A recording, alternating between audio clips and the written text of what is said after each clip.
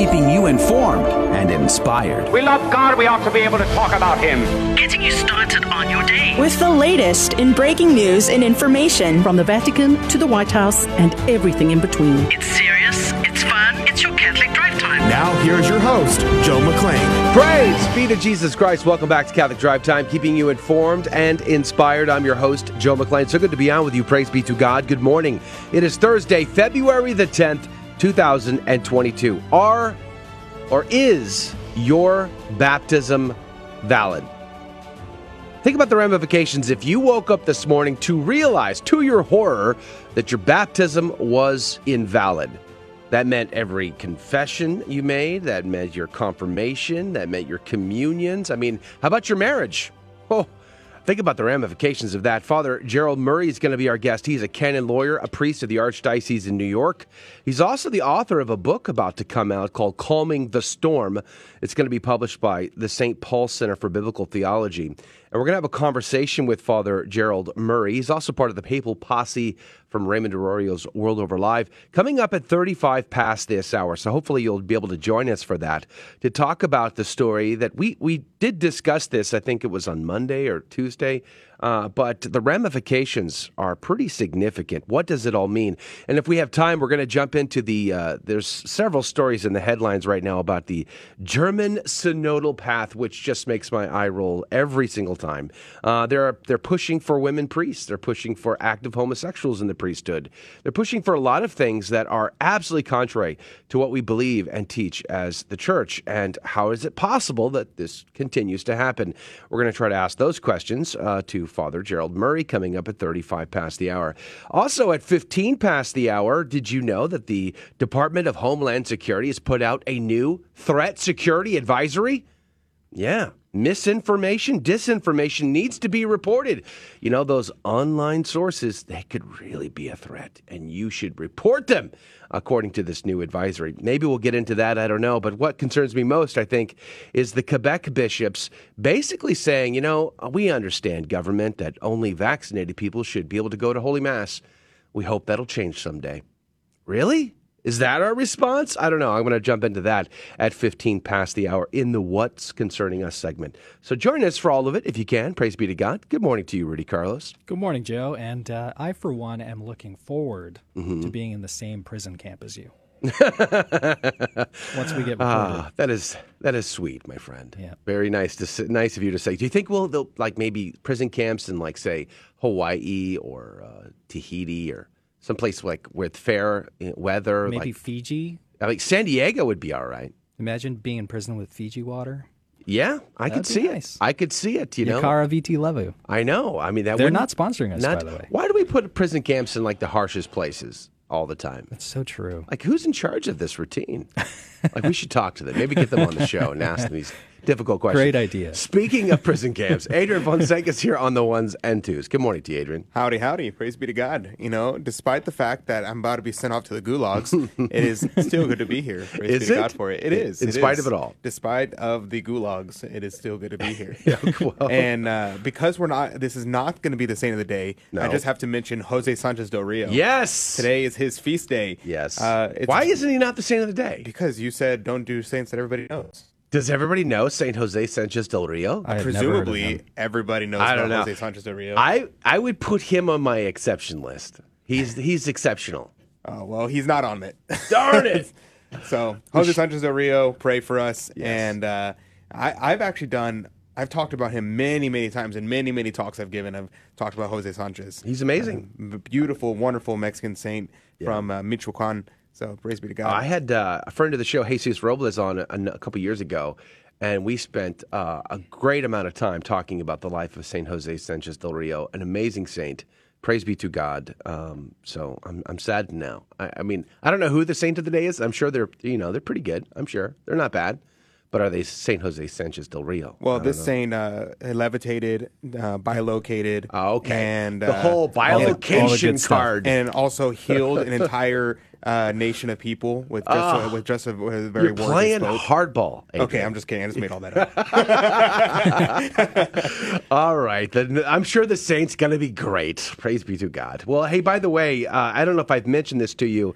If I have failed you, mea culpa, but your time for getting the car raffle tickets in your hand in order to possibly win a brand new Mercedes is fast approaching and coming to an end. So you might want to hurry. It's a 2022 GLA 250 in night black, and we are going to pull the winner out of the barrel on this show live and in less than 2 weeks now, so at the end of February. Go to grnonline.com for the details to get your tickets and to find more information about the rules. That's grnonline.com. Let's jump in, let's pray, and let's start our hour. In the name of the Father, the Son, and the Holy Ghost, amen.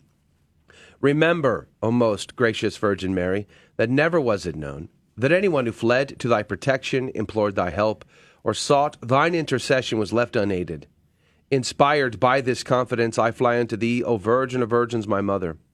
Sinful and sorrowful, to thee do I come, before thee I stand, sinful and sorrowful. O Mother of the Word incarnate, despise not my petitions, but in thy mercy hear and answer me. Amen. In the name of the Father, Son, and the Holy Ghost. And now your breaking news with Rudy Carlos. Good morning. Thanks for tuning in to Catholic Drive Time. I'm Rudy Carlos, and now your headline news this morning. This segment is sponsored by Fran F. Peterson. Thank you. One American News reports Canada trucker blockade poses risk to supply chain and auto industry, says the White House. White House officials in touch with their counterparts in Canada say the trucker blockade is posing a risk to the auto industry's supply chain. The over 2-week-long protest of vaccine mandates has sharply slowed traffic at the busiest bridge connecting Canada and the U.S. Stellantis, a subcompany of Chrysler, said its Windsor, Canada plant had to cut shifts on Tuesday over parts shortages due to the disruptions. Breitbart reports Nancy Pelosi weighs banning congressional stock trades before midterms. Backtracking from her previous position and midterms fastly approaching, House Speaker Pelosi began weighing whether to ban congressional lawmakers from stock trading. 76% of voters believe congressional members and their spouses have an unfair advantage trading stocks, but Pelosi's deliberations have seen complications on whether to provide exemptions for pre-elected stock portfolios. Pelosi was criticized last month by Senator Jeff Merkley for her husband's stock trading activity that allegedly sways her legislative judgment. Collectively, the Pelosi's raked in $4.8 million on tech options in July. And the Blaze reports high school student arrested after allegedly pulling a knife on a classmate who was not wearing a mask. The day that masks became optional in many school districts in Illinois, a Palatine, Chicago teenager was arrested on Monday for pulling a knife on a maskless classmate. In an interview, the victim stated she believes she was targeted because she was the only student in her section of the class not wearing a mask. The classroom teacher subdued the threat and no students were injured in the incident. Charges are pending against the offending student. And The Hill reports Canadian-inspired anti-mandate protests spread to New Zealand. Inspired by protests in Canada, hundreds of New Zealand residents staged their own anti-COVID-19 mandate protest in Wellington. The mostly unmasked demonstrators gathered around the Parliament buildings just before Prime Minister Jacinda Ardern's first yearly speech. During her first parliamentary speech of 2022, Ardern told lawmakers that the pandemic would not end with the current Omicron variant, and that the country needed to prepare for future variants. New Zealand officials have enforced some of the world's toughest restrictions to control the spread of the coronavirus. And those are your headline news this morning. God love you. The saint of the day, well, I'm just going to mention two other saints real quick. One, Saint Scholastica is today, the sister of Saint Benedict, who died in a cave with her brother whenever she prayed that a storm would keep him there just one more night. And Saint Jose Sanchez del Rio, who, a great Mexican saint, a Cristero martyr, who had his feet peeled off the skin off his bottoms of his feet and forced to march. And as he was stabbed to death, he would shout over and over again, "Viva Cristo Rey." But the saint of the day is Saint William of Melville. He was born, he's about the 13th, 12th century, about that time. He is a Frenchman by birth, but he spent some years in a dissolute life in the military. William went to Rome, where he had an interview with Pope Eugene III, who ordered him to make a pilgrimage to Jerusalem in penance for his sins. Wow, my 3 Hail Marys doesn't seem that bad anymore. He seems to have remained in Jerusalem for up to 9 years. And about 1153, he returned to Tuscany, sometimes living as a hermit, sometimes as a member of a religious community. At first, he led a hermit's life in a wood near Pisa. He was prevailed upon to undertake the government of a monastery in the area. But being unsuccessful in attempting to reform the monks' tepidity and indolence, he retired first to Montepruno and finally in 1155 in the desert valley of Stabulum Rhodus, he later known as Melival, in the territory of Castiglione della Pescaia, diocese of Grosseto, where he joined by Albert. He died on the 10th of February 1157 and was canonized in 1212. After his death, two of his followers formed the Order of St. William, which later joined the Augustinians. St. William of Melival, pray for us. Praise be to God in all things. The gospel today comes to us from Mark chapter 7, verses 24 through 30. Jesus went to the district of Tyre. He entered a house and wanted no one to know about it, but he could not escape notice. Soon a woman whose daughter had an unclean spirit heard about him. She came and fell at his feet. The woman was a Greek, a Syrophoenician by birth, and she begged him to drive the demon out of her daughter. He said to her, "Let the children be fed first, for it is not right to take the food of the children and throw it to the dogs." She replied and said to him, "Lord, even the dogs under the table eat the children's scraps." Then he said to her, "For saying this, you may go. The demon has gone out of your daughter." When the woman went home, she found the child lying in bed and the demon gone. The Gospel of the Lord. Praise to you, Lord Jesus Christ. The Goyim dogs. Oh man, this was a derogatory statement that the Jews love to use about the Gentiles. They love this type of stuff. Even St. Paul would bring this up. You think about the dividing wall that he speaks of in the temple of the Gentiles versus the temple of the Israelites, in the court of the Gentiles and the court of the Israelites. I mean, they love to do this type of thing, the Goyim dog. So what is our Lord doing here, using this derogatory comment to this poor woman who's begging the Lord to heal her daughter? Well, Theophilus says he calls the Gentiles dogs as being thought wicked by the Jews, and he means by bread the benefit which the Lord promised to the children, that is to the Jews. The sense, therefore, is that it is not right for the Gentiles first to be partakers of the benefit promised, particularly to the Jews. The reason, therefore, why the Lord does not immediately hear but delays his grace is that he may also show that the faith of the woman was firm, and that we may learn not at once to grow weary in prayer, but to continue earnest till we obtain it. That's a powerful lesson for all of us to learn, to remain and have fortitude in our prayer life, in spite of it all, no matter the difficulties, to not give up, right? Theophilus will go on to say, or else his reason for coming in secret was the Jews should not find occasion of blame against him, as if he had passed over to the unclean Gentiles. Ignatius Catholic Commentary points out about the dog comment, often a derogatory term in the Bible, used in the Old Testament on a number of occasions. Jesus uses it to illustrate the progress of the gospel. Just as children are fed before pets, so the gospel is offered to Israel before the Gentiles. The woman's acceptance of this epithet reveals her humility, and her unwillingness to be turned away reveals her perseverance. I mean, for the woman, I'm sure she might have been used to being called a Goyim dog by the Israelites, by the Jews in particular. And so this is a test for her. What are you going to do?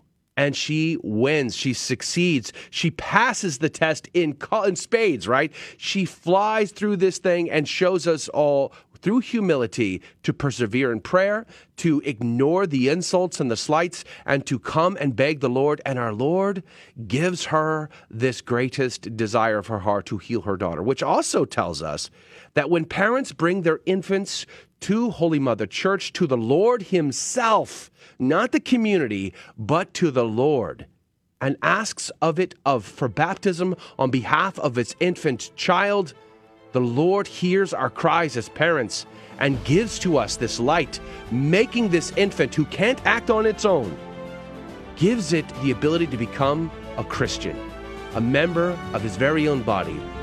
Think about that. How wonderful it is to have the opportunity to baptize our infants. We're going to be talking about baptism with Father Gerald Murray, and breaking news coming up after the break. Don't go anywhere. A while back, I had a nice little chat with some Jehovah's Witness ladies, and they tried to justify their claim to be Christian by saying the early Christians didn't believe Jesus was God. Is this true? Well, of course not. Let me share a few examples. Take John 1:1, where John describes Jesus as the Word and writes the Word was God. Now, in order to get around this, the JWs translate the phrase as the Word was a God. But this is based on a misunderstanding of Greek grammar.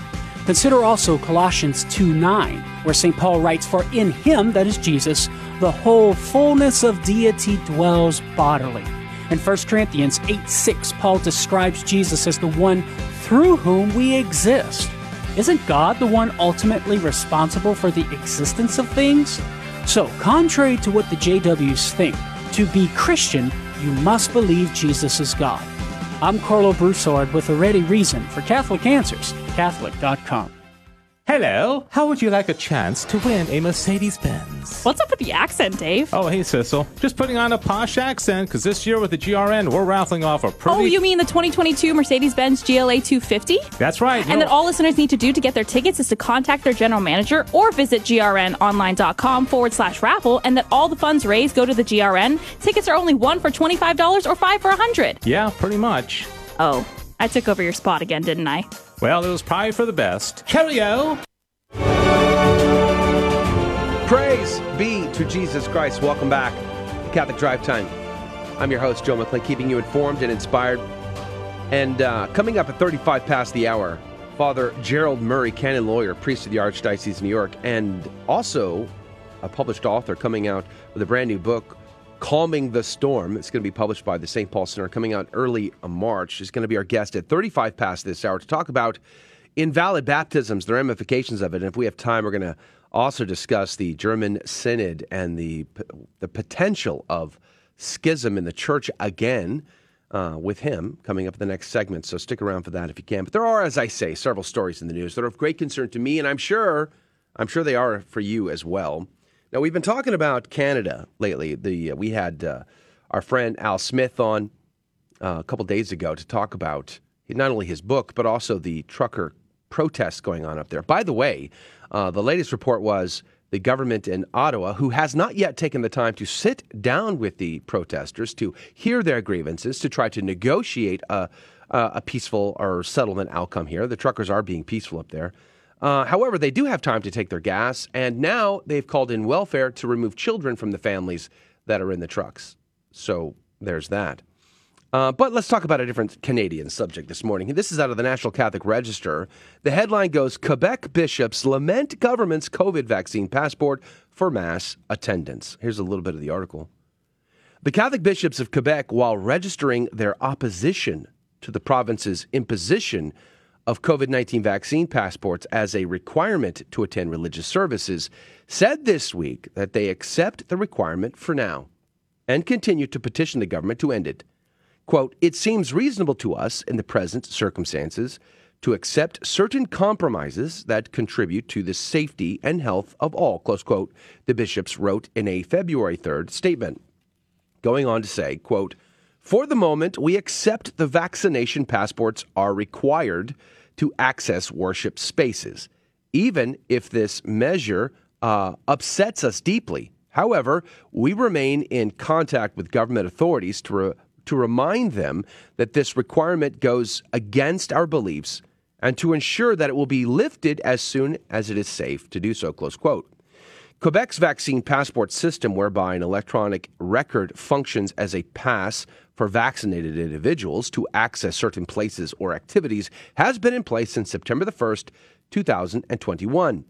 The bishops noted that the Dignitatis Humanae of the Second Vatican Council's Declaration on Religious Freedom said that the human person has a right to religious freedom, whereby, quote, no one is to be forced to act in a manner contrary to their own beliefs, whether privately or publicly, whether alone or in association with others, within due limits, close quote. The bishops qualified their statement by noting that religious freedom, quote, may exceptionally be subject to temporary restrictions for the common good, close quote. Under Quebec Premier Francois Legault's staggered reopening plan, the houses of worship were reopened February 7th. By February 21st, places of worship will be allowed to operate in Quebec at 50% capacity with a maximum of 500 people with the vaccine passport system. The current numerical limit is 250 people, and attendees at religious services must stay in their seat and not move around, the guidance reads.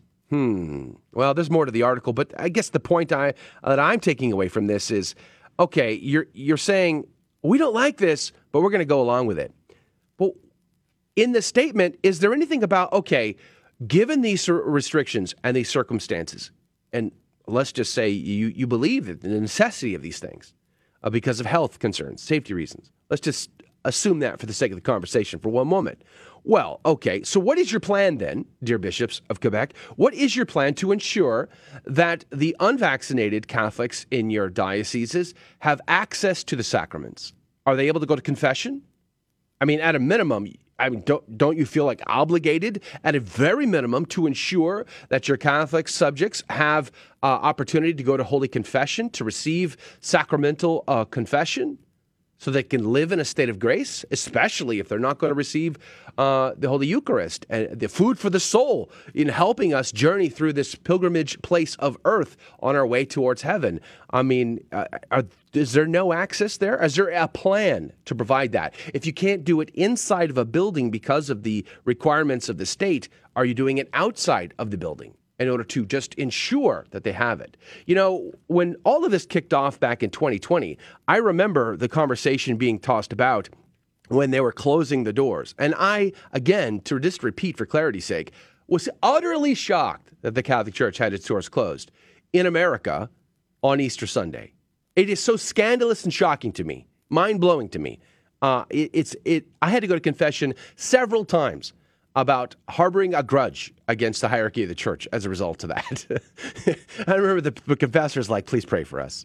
Please pray for us. It was a very difficult time for me, and I'm sure you too. But you remember St. Charles Borromeo kept coming up? Remember what St. Charles did? He closed the churches. You remember that? He closed the churches.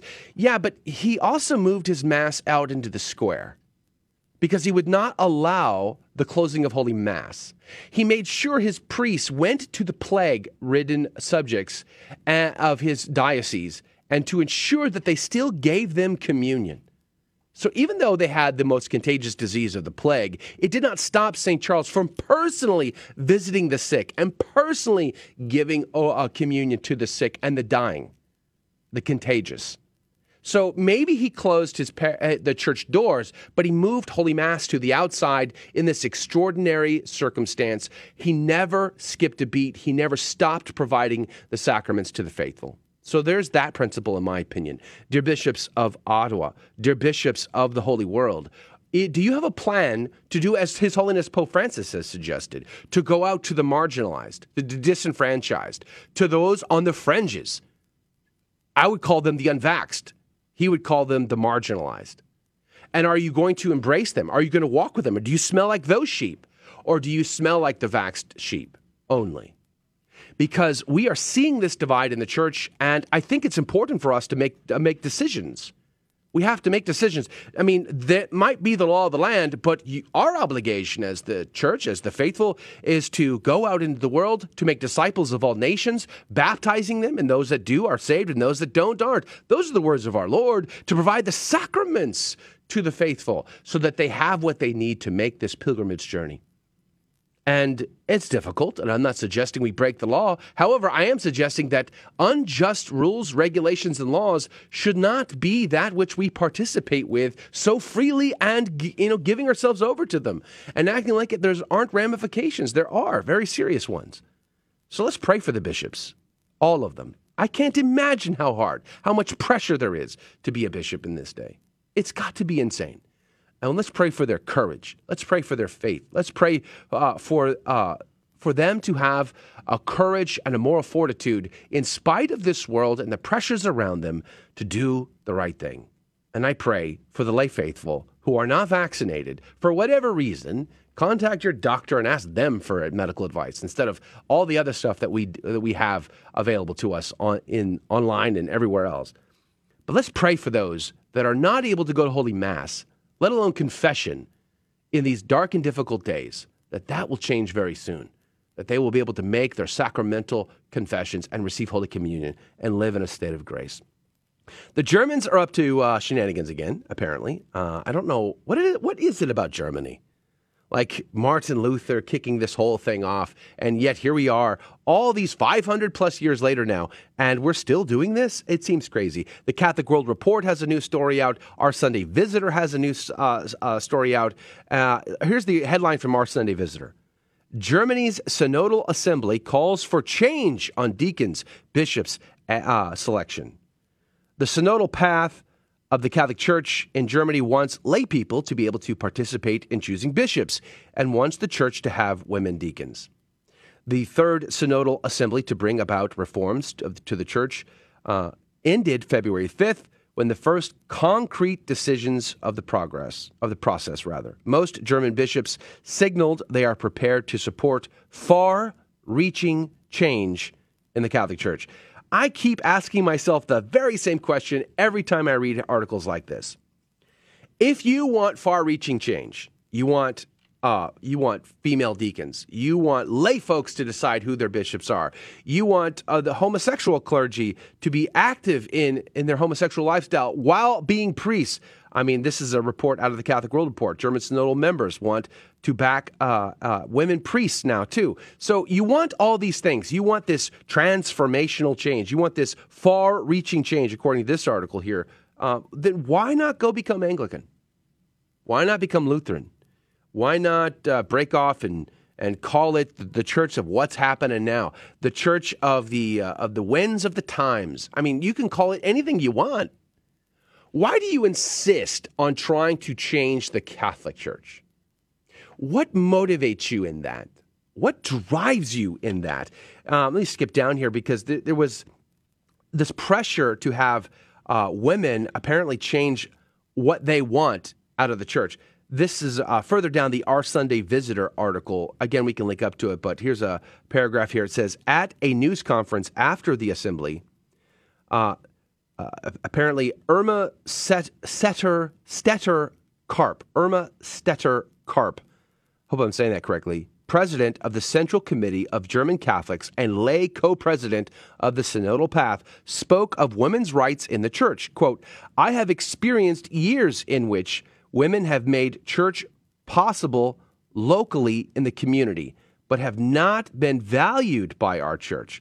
I am no longer willing to tolerate that. The debate about our access to all offices and ministries, therefore, touches me personally very much.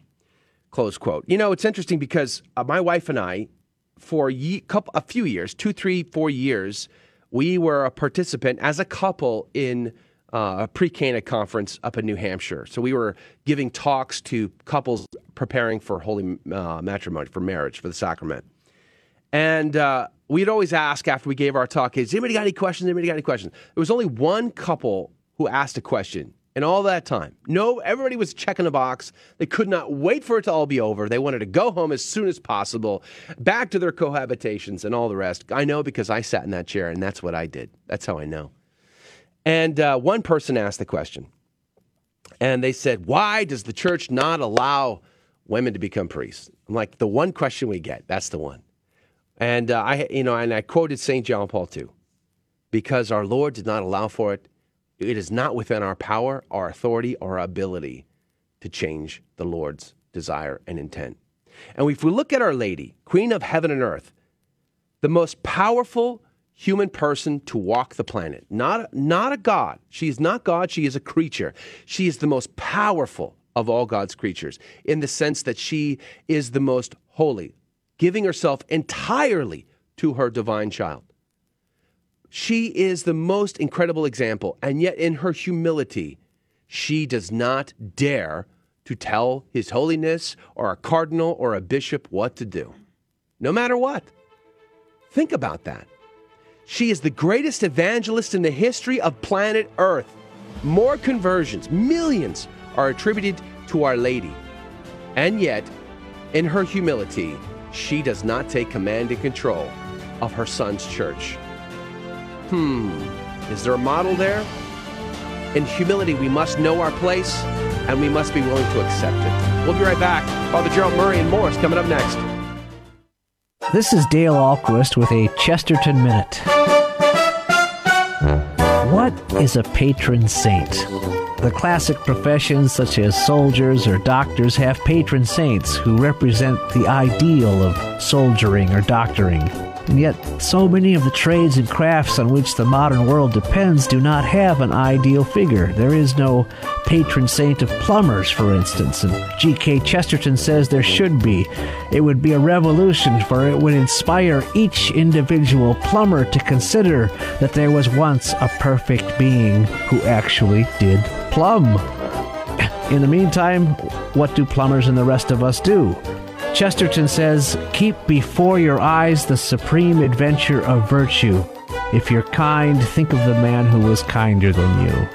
That's what is meant by having a patron saint. Want more than a minute? Visit us at chesterton.org. Between now and February 21st, the GRN is raffling off a 2022 GLA 250 in midnight black. And this sweet beauty of a car can be all yours by going to grnonline.com and purchasing 5 tickets for $100 or $25 for one. All proceeds support Catholic radio on the GRN. Now that's a deal that's all right. Welcome back to Catholic Drive Time, keeping you informed and inspired. I'm Rudy Carlos, and now more headlines. Epoch Times reports Alberta lifts vaccine passport program and other COVID-19 restrictions. Jason Kenney, the Alberta Premier, is ending the province's COVID-19 passport requirements. In a news conference, Kenney said that high vaccination rates and declining hospital cases make it possible to end the passport program. Earlier in February, Saskatchewan became the first province in Canada to announce removal of COVID-19 related measures in the coming weeks, followed by Quebec, which will lift most of its public health orders in March, with the exception of mask requirements and the vaccine passport system. And the Blaze reports Republican lawmaker introduces bill saying no aid for Ukraine until the southern border is secured. U.S. Representative Matt Rosendale introduced legislation that would prevent the U.S. from sending military aid to Ukraine until the U.S. southern border is secured. The Secure America's Border First Act would prevent the U.S. from making any monetary or personnel commitments to assist Kyiv in staving off a potential Russian invasion until there is operational control of the U.S.-Mexico border. Citing the record-high 2 million illegal border crossings in 2021, Rosendale said, "We have war hawks on both sides of the aisle willing to go over there and spend American blood and treasure in Ukraine." Rosendale continued, "What I'm saying is we're not obligated, and so at least the minimum we can do is secure our own border first, if you're going to go over there and spend money." And LifeSite News reports, Arizona priest resigns after diocese learns he performed invalid baptisms for years. Father Andres Arango, a former member of the Eudes congregation, stepped down as parish priest of St. Gregory's in Phoenix earlier this month after it had been determined that he had been baptizing with invalid forms, possibly as early as 1995. In a letter to parishioners, Bishop Thomas J. Olmsted announced with sincere pastoral concern that Arango had been using the formula, "We baptize you in the name of the Father, and of the Son, and of the Holy Spirit," instead of the approved, "I baptize you." A hell page created in response to these illicit baptisms explains that if you were baptized using the wrong words, that means your baptism is invalid, and you are not baptized. You will need to be baptized. The diocese added that anyone who was invalidly baptized by Arango must not present themselves for Holy Communion, and that the sacrament of confirmation was not validly conferred. And Defense News reports, for the first time, Black Hawk helicopter flies without anyone aboard. An Alpha model Black Hawk helicopter flew for the first time entirely unmanned as part of a DARPA program. The helicopter flew for over 30 minutes inside over Fort Campbell, Kentucky, and has been in development by Sikorsky, a subdivision of Lockheed Martin, and DARPA for roughly 6 years. And those are your headline news this morning. God love you. Praise be to God in all things. Joining us right now is Father Gerald Murray, canon lawyer, priest of the Archdiocese of New York, pastor of Holy Family in Manhattan, also author of Calming the Storm, published by St. Paul Center, coming out in early March. Good morning to you, Father Murray. Good morning. Praise be to God, and we're glad for your time today.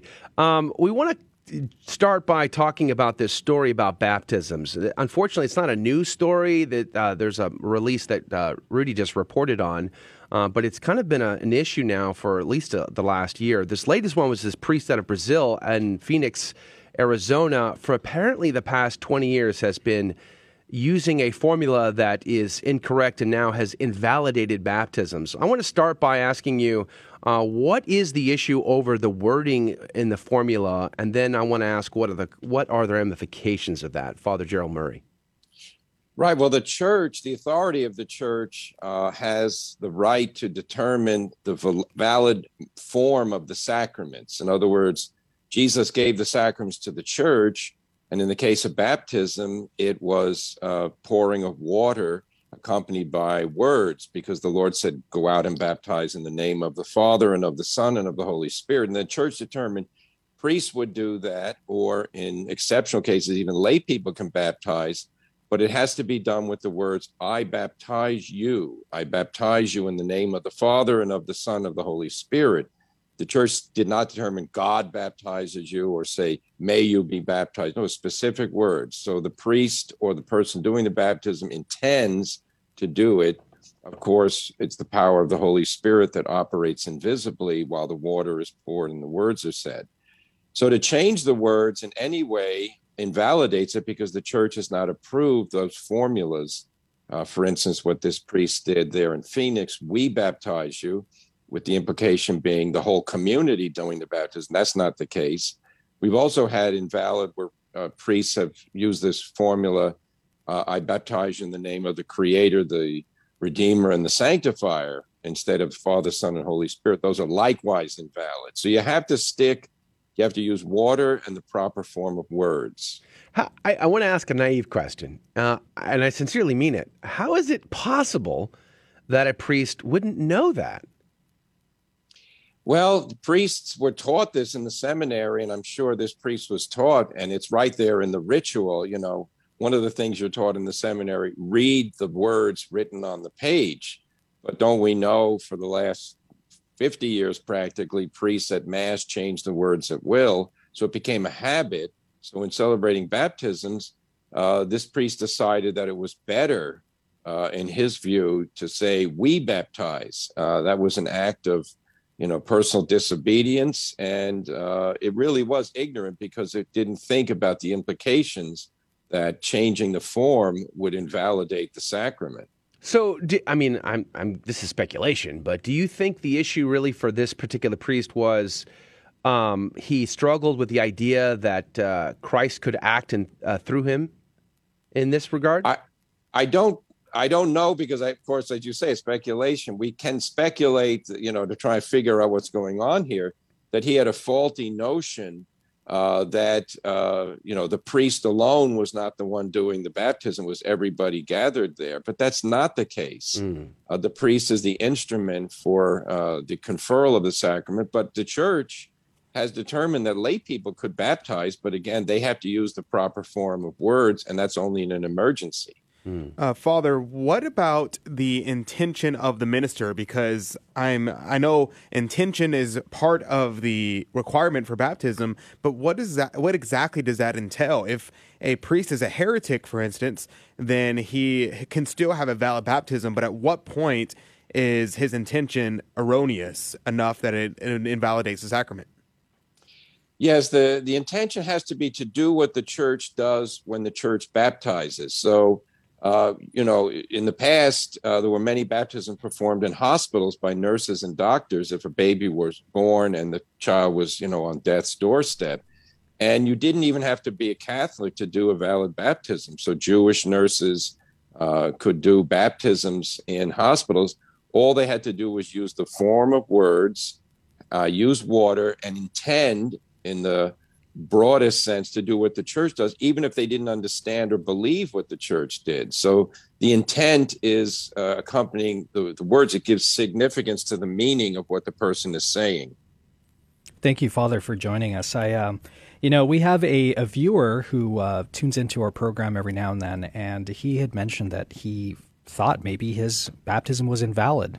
And he was asking us questions about what he can do or what is licit. In the story that I just read right before our interview, it said, the bishop said not to present yourself to Holy Communion. What are the things should people be aware of that maybe they should maybe not do, or how can they get in touch with their bishop to correct this? Right. Well, they'd have to have there have to be a reason the person suspects that their baptism was invalid. That would include testimony from someone who was present. Now in the age of filming, if the baptism was filmed, videotaped, so to speak, then you could go back and listen to what the priest said. But if you had a well-founded doubt, let's say it was a priest who was notorious, such as this one, for changing the words, then you simply go to your parish priest and said, I'd like to receive conditional baptism.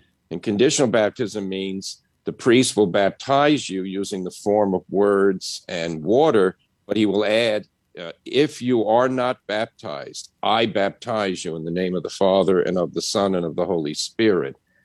So that person would then, if they're already baptized, well, you can't have a second baptism. But if the baptism that they had received was done invalidly, now they're baptized. Now they can also ask to be confirmed. And they can receive Holy Communion, and they can also go to confession because, yes, you have to be baptized in order to receive the other sacraments. Which, we only have about less than a minute now before we have to go to a quick break, but what are the ramifications? Someone's been invalidly baptized. They don't know it. They've been going to confession. They've been receiving Holy Communion. They've been confirmed. What does this mean for them? I have just about a minute before we go to break. Yeah, God sees, the whole picture, let's say that, and so therefore the intention of the person acting on the knowledge they have, if they were told by their parent, you were baptized at this church and everybody thought it was valid, then they're completely ignorant of the fact that they're not baptized because of a defect of the form. So they shouldn't regret and say, oh my goodness, I was doing something wrong receiving communion when I wasn't baptized. No, you acted properly based on the knowledge you had. And certainly your contrition for your sins, even though you couldn't validly be absolved since you weren't baptized, God is not limited by the sacraments in the sense that he can see the good intention that you had in confessing your sins. And you acted in good faith, assuming you've been absolved. So, yet not to worry about the past, but to take steps right now in the present. All right, Father Gerald Murray is our guest. We're right at a break, so we're going to go to this break, come right back, and continue this conversation. I want to bring up the priest from Oklahoma, that situation, what that means. Father Gerald Murray is our guest, canon lawyer, priest of the Archdiocese of New York, and an author of Calming the Storm, published and put out by St. Paul Center, and it's coming out in early March. We'll link to it on our social feeds, but more from Father Murray is coming up next. Don't go anywhere. We'll be right back.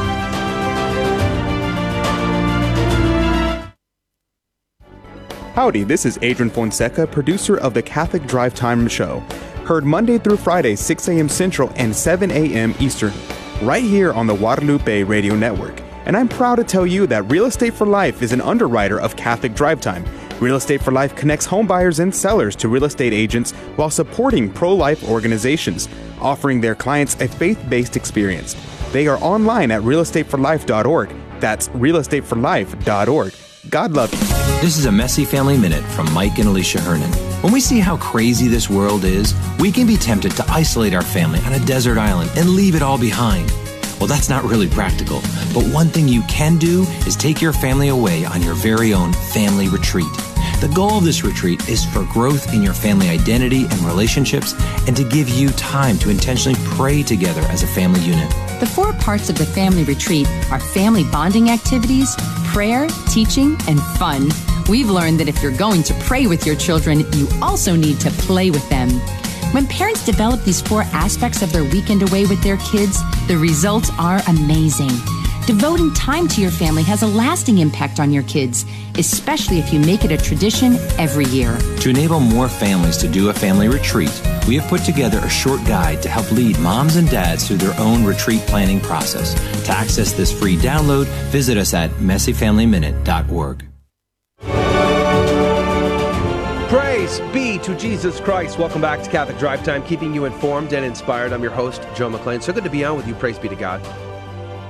Father Gerald Murray is our guest, the author of Calming the Storm, Navigating the Crisis Facing the Catholic Church and Society. It's due out in early March. You can pre-order it at the St. Paul Center. That's stpaulcenter.com. Calming the Storm. Look for that there. We're going to link to it as well. Welcome back to the program, Father Murray. Thank you, Joe. Last year, I think it came out, there was a young priest from Oklahoma who discovered that he had been invalidly baptized using this improper formula of we baptize, as we discussed in the last segment. And for him, it meant he had to be baptized properly, receive First Holy Communion, confirmation. He also had to be reordained. He had to be ordained because he was never validly ordained to begin with. And then the real questions came up. Oh, man, what does that mean for all the confessions that he heard or all the masses he said? People apparently attended an invalid mass. I mean, I know what you said before the break, but I want you to touch on that again. It seems rather startling looking at this. I mean, if this were me and I discovered this, I think I would be utterly scandalized by this. Father Murray. Well, this is where reality is itself. What is prevails over what we'd like it to be. We'd like it to be that it never happens that somebody is not what they are. In other words, that a priest is not really a priest because something went wrong in the process of making him a priest. But certainly if you are not baptized, you cannot be ordained. And therefore, even if you receive the ceremony of ordination, you are not an ordained priest. So therefore, the masses that he said were not valid, the confession, the absolutions he gave in confession weren't valid. But God is not going to punish people because they went to an invalid mass. They didn't know it was invalid.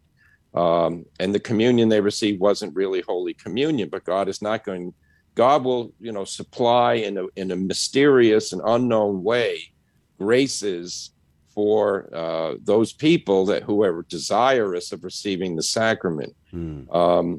Now, what happened, and the bishop did properly there, was to confer. All those sacraments were conferred leading up to him being ordained. And then you look back in the past, you try to contact people, or in the case, you basically make a general statement. If you had gone to confession to that priest, know that it wasn't a valid confession, but nonetheless, God took into account your goodwill in confessing your sins.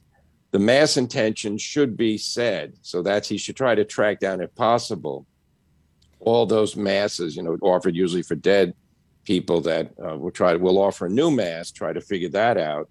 But it is what it is. Also, the marriages that he witnessed were also not properly witnessed because he was not a priest who was authorized by the church. The church thought he was a priest. So those marriages should be convalidated, meaning that the vows should be redone, or that the chancery can assist the couple in doing that. So it's very complicated. This is why in the seminary you're taught you have to do what the church says. You can't make it up. This is not a do-it-yourself religion.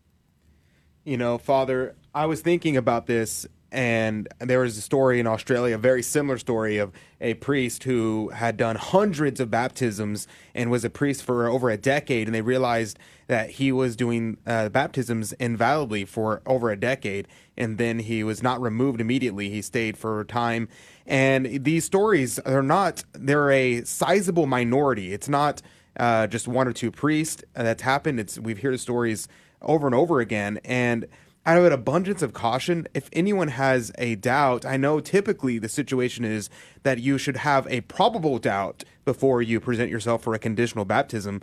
But because the sacrament of baptism is so important, it's so important to our salvation and to all the other sacraments, because I can't even imagine a priest becoming a bishop and not having been baptized validly. Should we more liberally give out conditional baptisms for people who have any doubt whatsoever?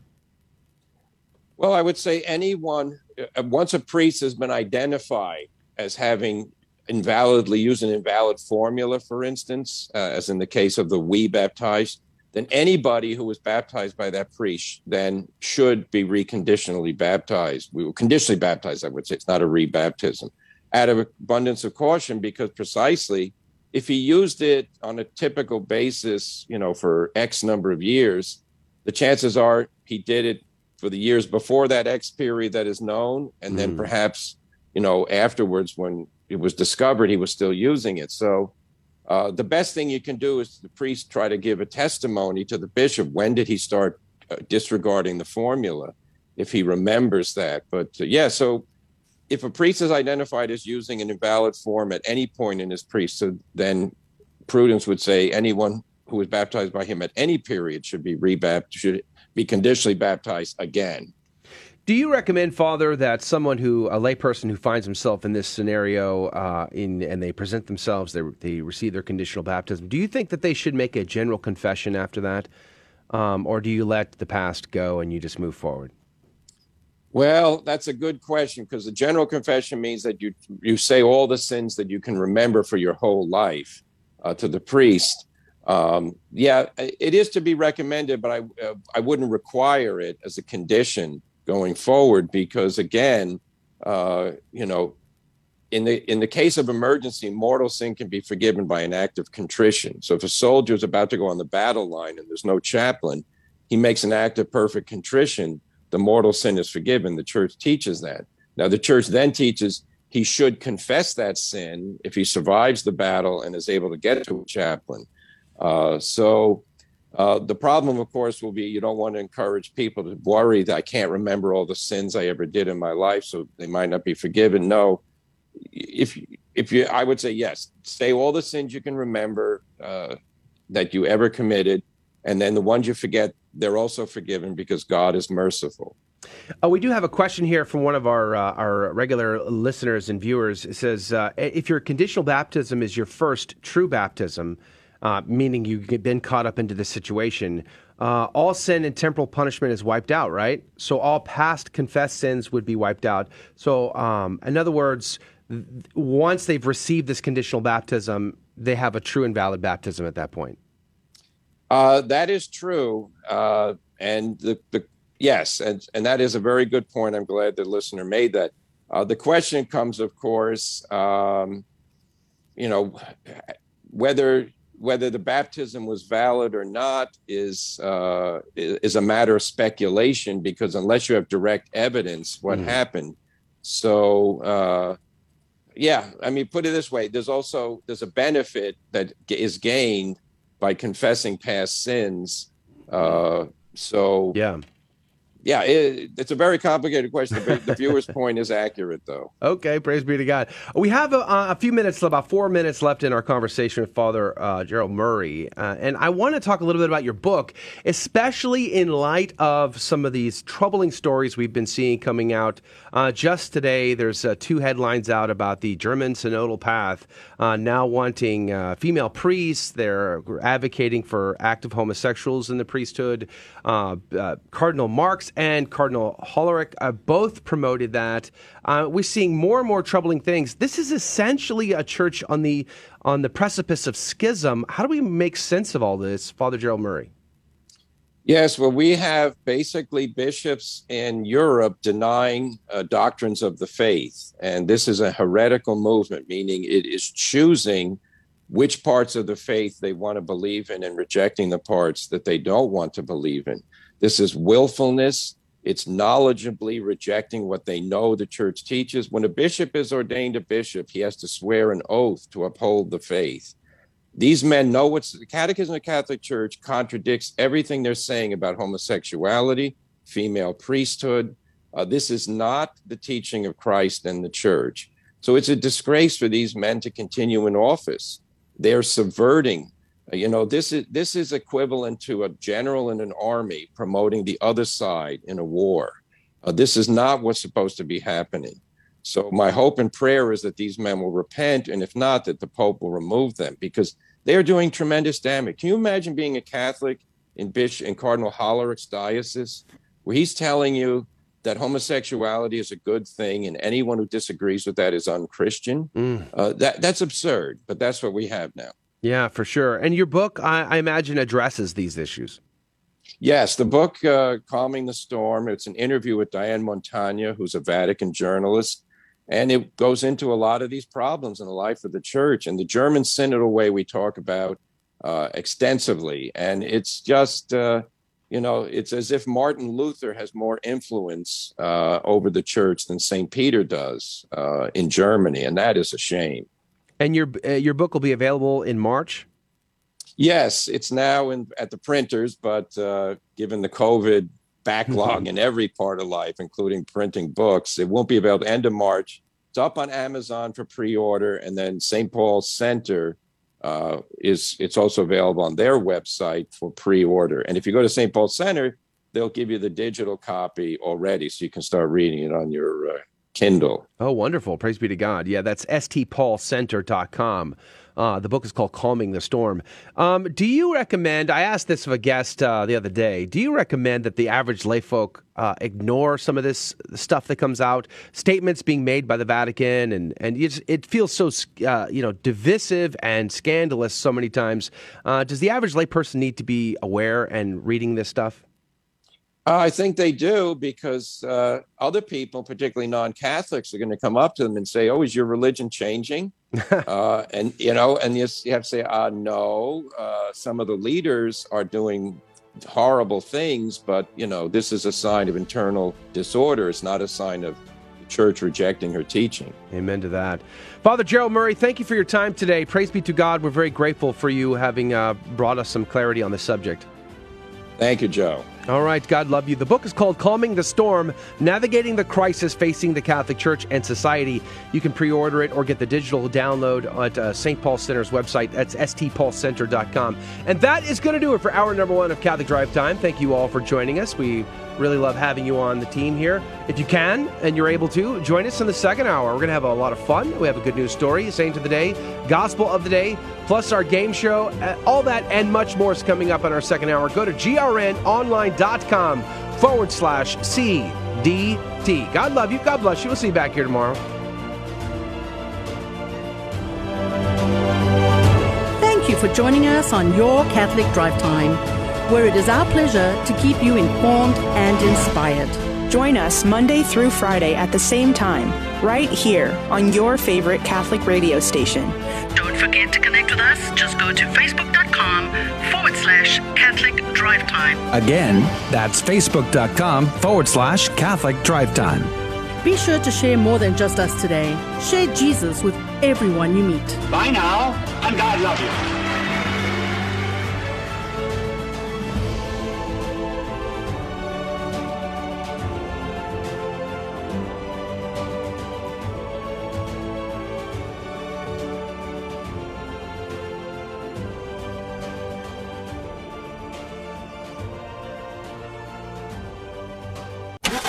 You could win a 2022 Mercedes-Benz GLA 250 and help drive home the Word of God. The GRN is raffling off this night black compact SUV with the luxury and performance you expect from Mercedes-Benz to support the mission of Catholic Radio. This car could be yours for only $25. Buy 4 tickets, you get 1 free. The 2022 GRN car raffle ends February 21st, so get your tickets today at grnonline.com/raffle. This is Dale Ahlquist with a Chesterton Minute. Have you ever heard the church criticized for defending celibacy? What about for defending marriage? Have you ever heard it accused of showing contempt for women, but also sneered at because only women go there? Have you ever heard it attacked for asceticism, but also for extravagance? How about for being dull? How about for being too garish? How about for being too worldly or too unworldly? Or insisting that people confess their sins, or showing too much mercy to sinners? Notice any contradiction among the critics? G.K. Chesterton says, here's a broad and simple test. If you hear a thing being accused of being too tall and too short, too red and too green, too bad in one way and too bad also in the opposite way, then you may be sure that it is very good. Want more than a minute? Chesterton.org. Your Odyssey begins at the University of Dallas, the premier Catholic liberal arts university in Texas. With campuses in Irving and Italy, UD's rigorous core curriculum sets it apart. An education rooted in the great works of Catholic and Western tradition. An education that ennobles and enables students in their pursuit of wisdom, truth, and virtue. Undergraduate, graduate, and certificate programs available. Start your college odyssey at the University of Dallas today. Go to udallas.edu to learn more.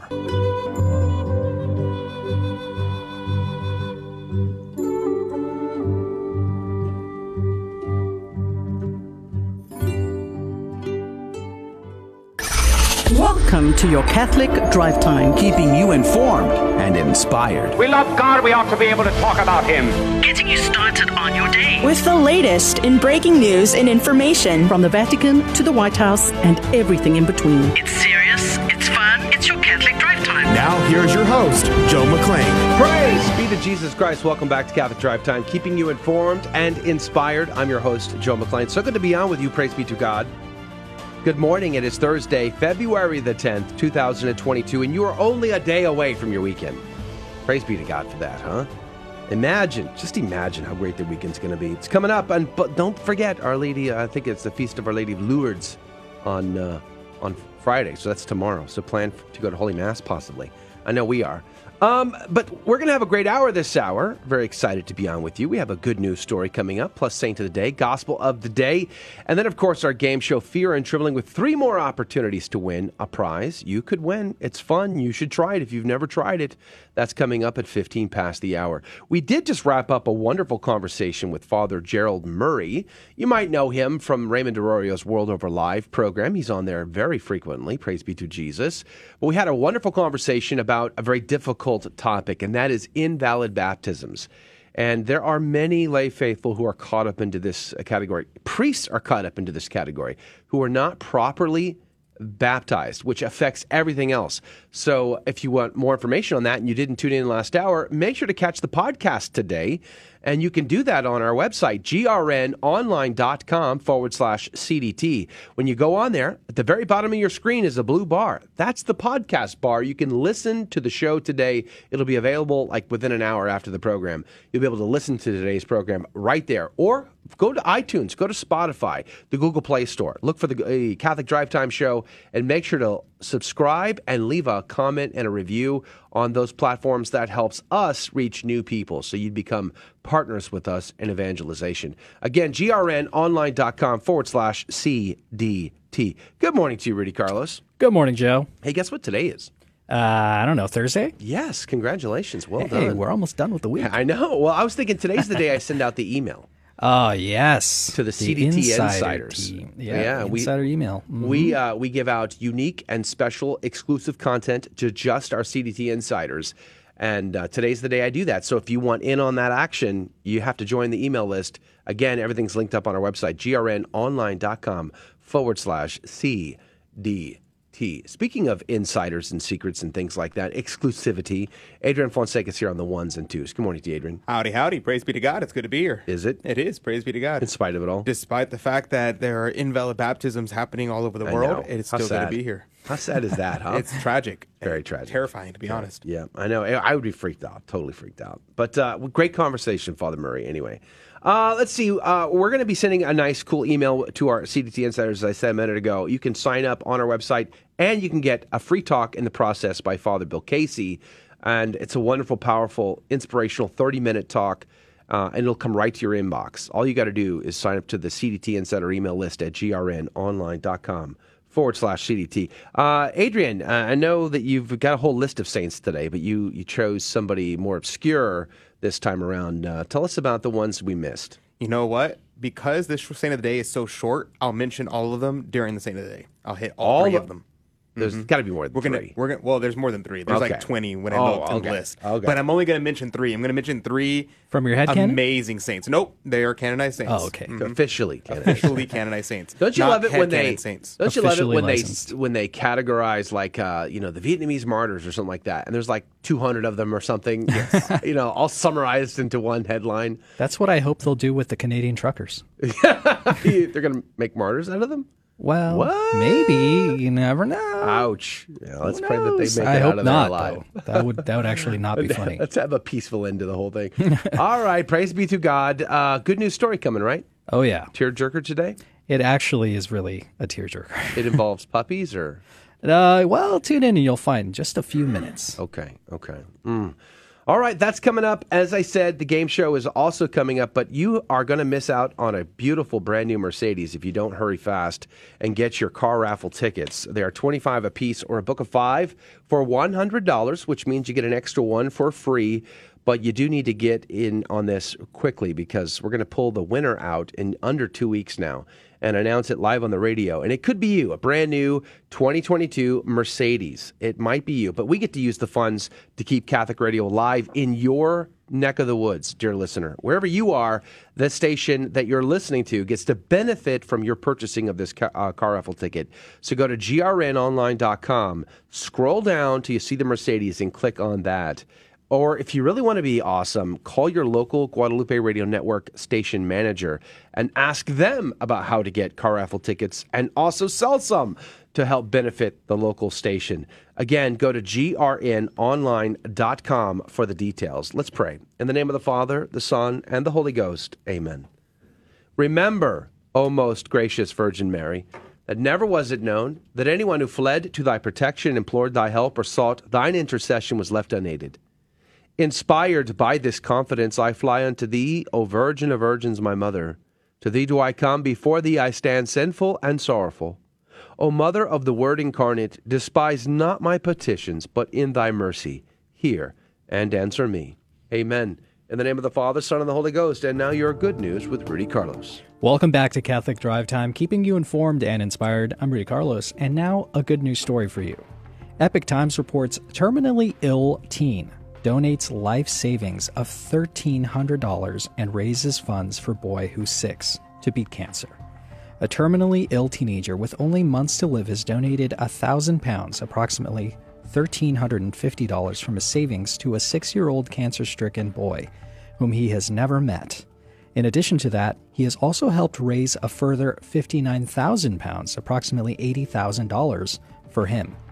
Reese Langford, 19, was diagnosed in October 2020 with osteosarcoma, a type of bone cancer that begins in the cells that form bones but over time spreads to the other areas of the body.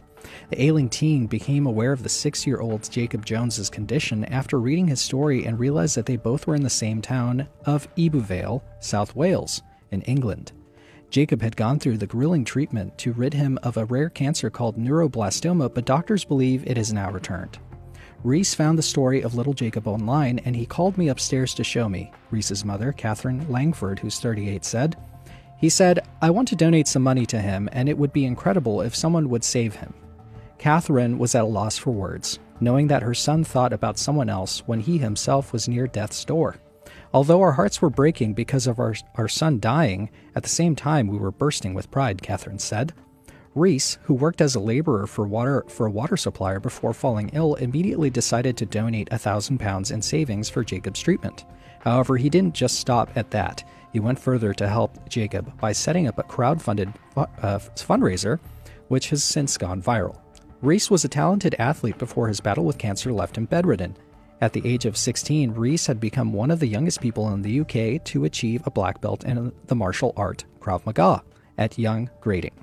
He's also scaled Snowdon, the highest mountain in Wales, 3 times, and has dreamed of one day going up to Ben Nevis, the highest mountain in Scotland and the UK. Reese's first sign of a health problem began when he had a sprint race with his friends, lost his balance, and fell. Catherine and her husband, Paul, who's 45, thought that Reese had a groin strain. However, after it was found that he had a tumor on his hip. Reese continued working, but reached to a point where he was even struggling to get out of a lorry. In October 2020, after several tests, Reese and his family received the shocking diagnosis. Jacob's father, Alwyn, said words cannot express the Joneses family's gratitude for Reese's generosity. He's a young man who has not long to live, and yet he read Jacob's story and wanted to help him, Alwyn said. He has said that he cannot be saved, so he wanted to help save Jacob. What a wonderful, kind, compassionate young man. Our hearts go out to his family in this really difficult and sad time. What a legacy for this young man. Let's pray for both of them. And that's your good news story for the day. The saints of the day is threefold. 1, Saint Scholastica, the foundress of a Benedictine nun community, and the sister to Saint Benedict, who died in a cave after having her brother visit her. He wanted to go back home, and she prayed that a storm would stop him, and so it does. And sure enough, she in that cave dies that night with her brother by her side. Praise be to God. The other saint of the day is Jose Sanchez del Rio. You know, the great Cristero martyr, the boy about 14 years of age who gets his feet peeled off, the bottoms of his feet peeled off, and walks and marched to his own grave, where he refuses to deny Christ and instead shouts all the more, Viva Cristo Rey. But the saint of the day is Saint William of Meleville. He was a Frenchman by birth and spent many years in a dissolute life in the military. William went to Rome, where he had an interview with Pope Eugene III, who ordered him to make a pilgrimage to Jerusalem in penance for his sins. My penance last time was an Our Father. He seems to have remained in Jerusalem for up to 9 years. About 1153, he returned to Tuscany, sometimes living as a hermit, sometimes as a member of a religious community. At first, he led a hermit's life in a wood near Pisa, and he was privileged upon to undertake the government of a monastery in that area. But being unsuccessful in attempting to reform the monks, he retired first to Montepruno and finally in the desert valley of Stabulum Rhodus, also known later as Meleville, in the territory of Castiglione della Pescaia, in the Diocese of Grosseto, where he was joined by Albert. He died on the 10th of February 1157 and was canonized in 1202. After his death, 2 of his followers formed the Order of St. William, which later joined the Augustinians. St. William of Meleville, pray for us. Praise be to God in all things. The gospel today comes to us from Mark chapter 7, verses 24 through 30. Jesus went to the district of Tyre. He entered a house and wanted no one to know about it, but he could not escape notice. Soon, a woman whose daughter had an unclean spirit heard about him. She came and fell at his feet. The woman was a Greek, a Syrophoenician by birth, and she begged him to drive the demon out of her daughter. He said to her, "Let the children be fed first, for it is not right to take the food of the children and throw it to the dogs." And she replied and said to him, "Lord, even the dogs under the table eat the children's scraps." Then he said to her, "For saying this, you may go. The demon has gone out of your daughter." When the woman went home, she found that the child was lying in the bed and the demon gone. The Gospel of the Lord.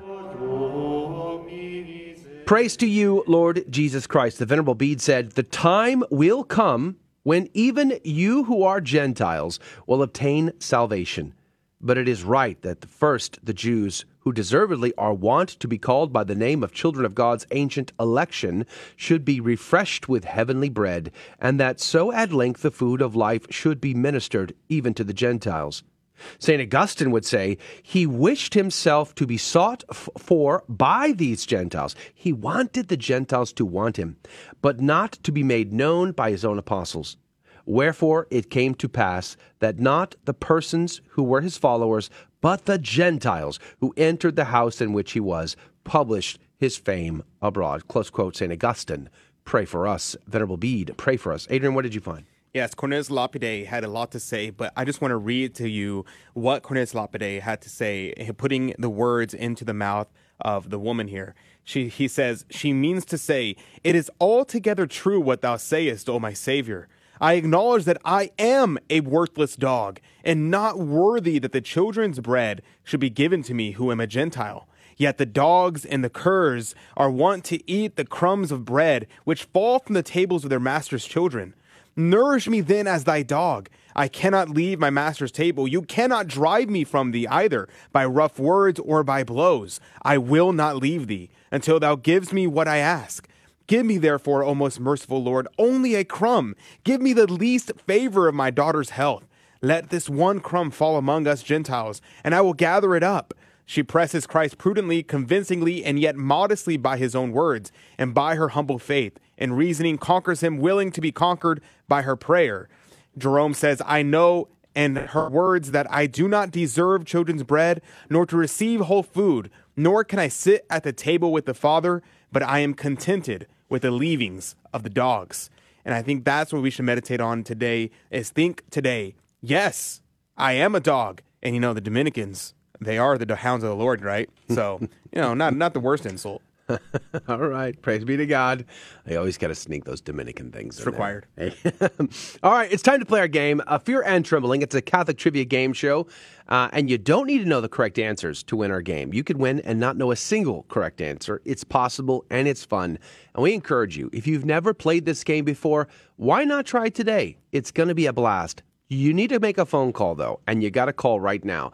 The first caller is usually the contestant. So here's the phone number. I'm going to give it to you. And we're going to go to a break. We're going to come back, and we're going to play the game. You ready? Here it goes. 877-757-9424. That phone number is 877-757-9424. 877-757-9424. If you've never called before, call us and let's have fun. 877-757-9424. We'll be right back.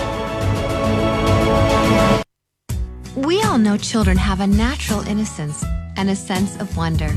Yet our world is full of distractions that can pull families in the wrong direction.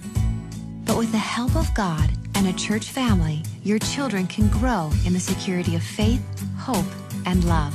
Weekly Mass provides that critical faith foundation needed in life. So if your family hasn't been to Mass in a while, we'd like to invite you home. Discover more at CatholicsComeHome.org. Protestants like to use James 2:10-11 against the Catholic doctrine of mortal and venial sin, because James says, whoever keeps the whole law but fails in one point has become guilty of all of it. But James can't be denying the doctrine of mortal and venial sin, because in 1:15 he affirms it, saying that sin in its beginning stages doesn't bring death, venial sin, whereas it does in its more mature stages, mortal sin. The point James is making in James 2:10-11 is that we must keep all the commandments in order to avoid incurring the guilt of transgressing the law. We can't say to the Lord on Judgment Day, Lord, I only broke one commandment but kept the other 9. So James 2:10-11 is simply a misfire in trying to take down the Catholic belief of mortal and venial sin. I'm Carlo Broussard with the ready reason for Catholic Answers, Catholic.com. For 2,000 years, we've helped the poor and comforted the sick. We've educated generations of children, developed the scientific method and college system. We support marriage and human life. Guided by the Holy Spirit, we compiled the Bible. We are the Catholic Church, with over 1 billion in our family, sharing in the fullness of Christian faith in the church started by Jesus. If you've been away, visit CatholicsComeHome.org today. Welcome home. Welcome to another round of Fear and Trembling, the Catholic trivia game show that helps you work out your salvation by the seat of your pants. It's a 50-50 chance and prizes are involved. Avoid the weeping and gnashing of teeth. Call now to take your shot. 877-757-9424. And now, your host, Joe McClain. Praise be to Jesus Christ. Welcome back to Catholic Drive Time and Fear and Trembling, the Catholic trivia game show where we have a secret and hidden agenda. So just like our Lord didn't want the word to get out, I'm asking you, please don't tell anybody about my secrets or my agendas. If you'll promise not to tell, then I will share with you what they are. You ready? All right. Number one, we like to teach the faith. So we look for teachable moments in the questions where you might learn something you did not know before about the Catholic faith, and that's good. Praise be to God. Just think about the bragging rights you'll have. It's a good thing. Number two, we like to have a laugh. We like to have fun, and our callers tend to be great sports. They laugh with us, and we enjoy that quite a bit, actually. And then number three, we give out prizes, which makes this a winner for everybody involved. But if you're new here, here's the deal. I have 3 Catholic trivia questions sitting in front of me, but I do not ask the caller the questions. So they don't need to know the correct answers to win. And instead of asking them, I will ask Rudy and I will ask Adrian, one of which will be correct and the other will be incorrect. The caller will then have 15 seconds on the clock to make a decision. Whom do they trust more, Rudy or Adrian? And then every correct answer goes into the coffee cup of divine providence to win this week's prize. Rudy, what could they win? The sponsor of our game show this week is Outrageous Mom, who is generously sponsoring the game show with a printed scarf. Her Catholic gifts are exclusively hers, designed and manufactured just for Outrageous Mom, well made to give honor to Our Lady, Mother of all believers. Each one of their scarf designs has a miraculous medal attached to honor the practice of wearing the sacramental given to the world by our Blessed Mother herself in Paris in 1830. All fabric designs are her own, and shop owner Laura conceives her ideas, draws a rough sketch, and storyboards for fabric designer Alina to create a unique pattern of beauty. These scarves are just absolutely gorgeous. And check out her website at outrageousmom.com or follow her on Instagram at outrageousmom_com. All right. Praise be to God. Thank you, outrageousmom.com, for your generous support of our trivia game show. Let's go to the phones here. Jacqueline, good morning to you. Good morning. Praise be to God, Jacqueline. Where are you calling from? Pasadena, Texas. Pasadena, Texas. That's wonderful. You're a first-time caller, are you not? I am. Hey, now. Welcome to the team. Praise be to God. We're glad you're here. Where do you go to church, Jacqueline?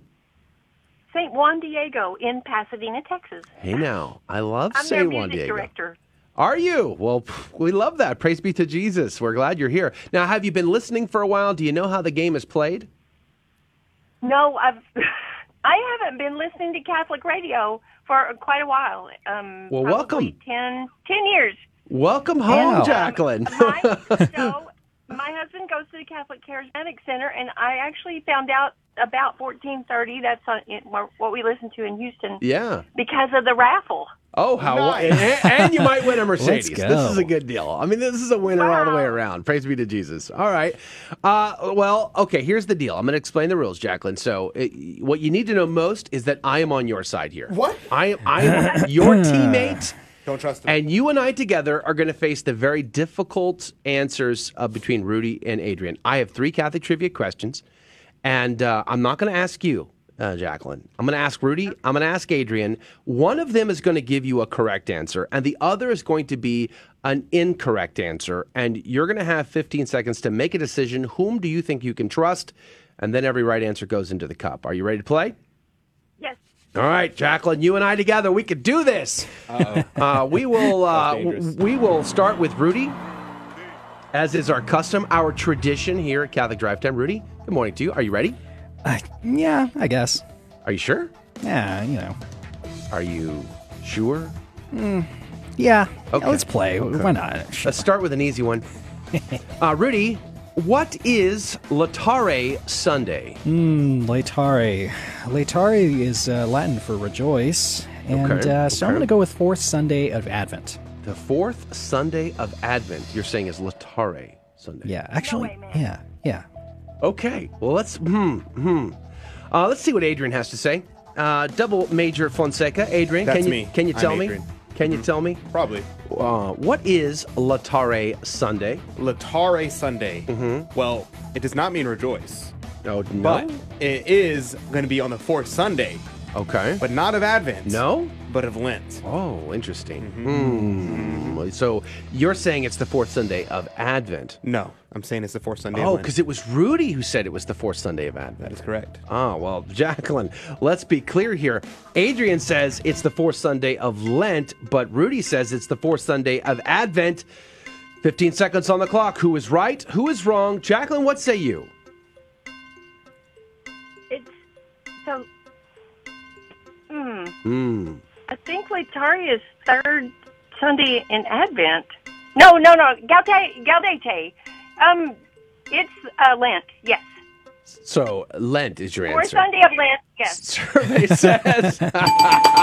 Well, You got it. well done. Good job. Well done, Jacqueline. No problem. So wise. Look, see, I told you they were tricky. I Easiest thought question. I warned you, Jacqueline. I warned you. They're tricky. So it's in fact does not mean rejoice. Latare. What does it mean? That's a good question. I'm not sure. Latare. Gaudete is rejoice. Yeah. So that's in Advent. Gaudete is in Advent, and Latare is in Lent. Praise be to God. You're in the cup, Jacqueline. You could win. It's possible. Congratulations. This next one, could be tricky, I suppose. I would probably be tricked by this question. So let's see what happens. We're going to go to Adrian first on this one. Adrian? That's me. I'm glad we've established that. Yeah. It brings clarity to us. People get confused. I do, anyway. Hey, Adrian, can you tell me what part of the Mass is not changeable? The part of the Mass that's not changeable. Mm-hmm. Yes. Yeah. Those would be the immovable feast. Huh. I feel like we had that question before. Yeah, immovable feast. The immovable feast. You know, when an unstoppable force meets an immovable object, you get get a an movable feast. unchangeable part of the Mass. Okay. Jacqueline, let's get a second opinion on this one. Hey, Rudy, can you tell me what part of the Mass is not changeable? You mean the part of the Mass where the priest kind of turns to the left and to the right? Does he? And to the congregation sometimes? Sometimes. You mean the ordinary? The ordinary of the Mass? The ordinary of the Mass. Oh, like the parts that don't change, is you're trying to say. Yeah. Okay. Jacqueline, okay, so here's the deal. The question is, what part of the Mass is not changeable? Rudy says it's the ordinary part of the Mass, whereas Adrian says it's the immovable feasts. 15 seconds on the clock. Who is right? Who is wrong? Jacqueline, what say you? Yeah, the ordinary part of the Mass, which is anything but ordinary. So true. Survey says, well played, Jacqueline. Yeah, you knew that one. I felt like that was pretty easy for you. Let's see if we can't get you in there for a perfect score, but you're doing fantastic, Super Jacqueline. easy. Yeah, you think this one's easy? This is the easiest question we've ever had. This next one. Mm-hmm. Okay. Easily the easiest question. I'm going to go out on a limb here and say, Jacqueline, I think this one will be probably the easiest for you. Probably the easiest question All right. But I think ever had. There'll be other the listeners history of who the might say, this one's hard. But Jacqueline, I'm going to say, based on what I know of you so far, you're going to get this one. You ready? Yes. Back to Rudy. Rudy, can you tell me? Receiving Holy Communion by intinction means what?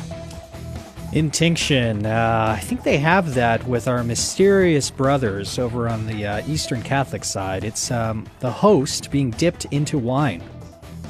Into wine. Okay. Well, at that point, it's the precious blood. blood. Yeah.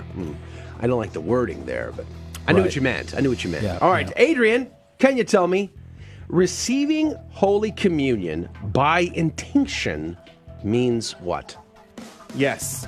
Receiving Holy Communion by intinction means you take the host that's already been consecrated. Yeah. And you know how the priest has the little bit of water? Uh-huh. You put a little bit of water on the host. Really? Mm-hmm. Oh.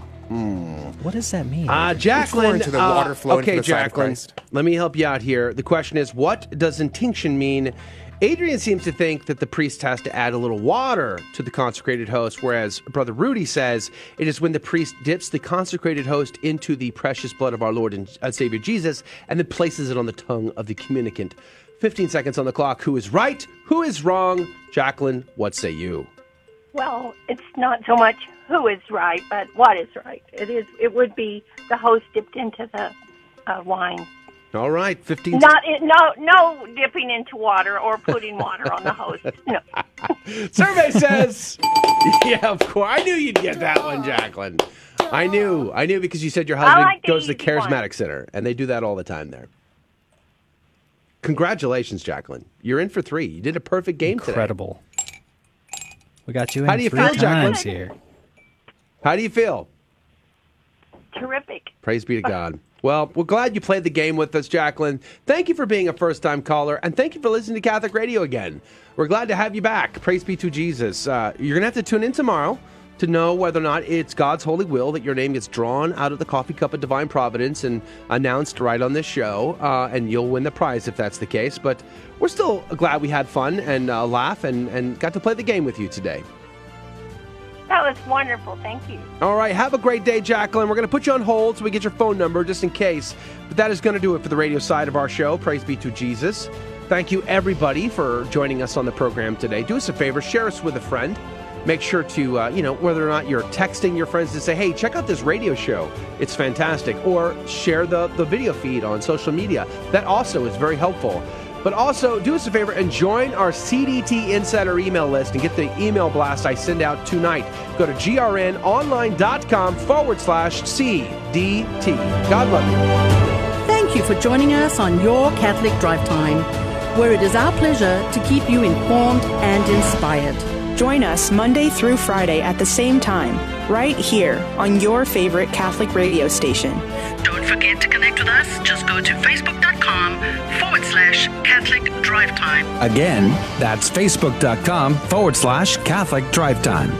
Be sure to share more than just us today. Share Jesus with everyone you meet. Bye now, and God love you.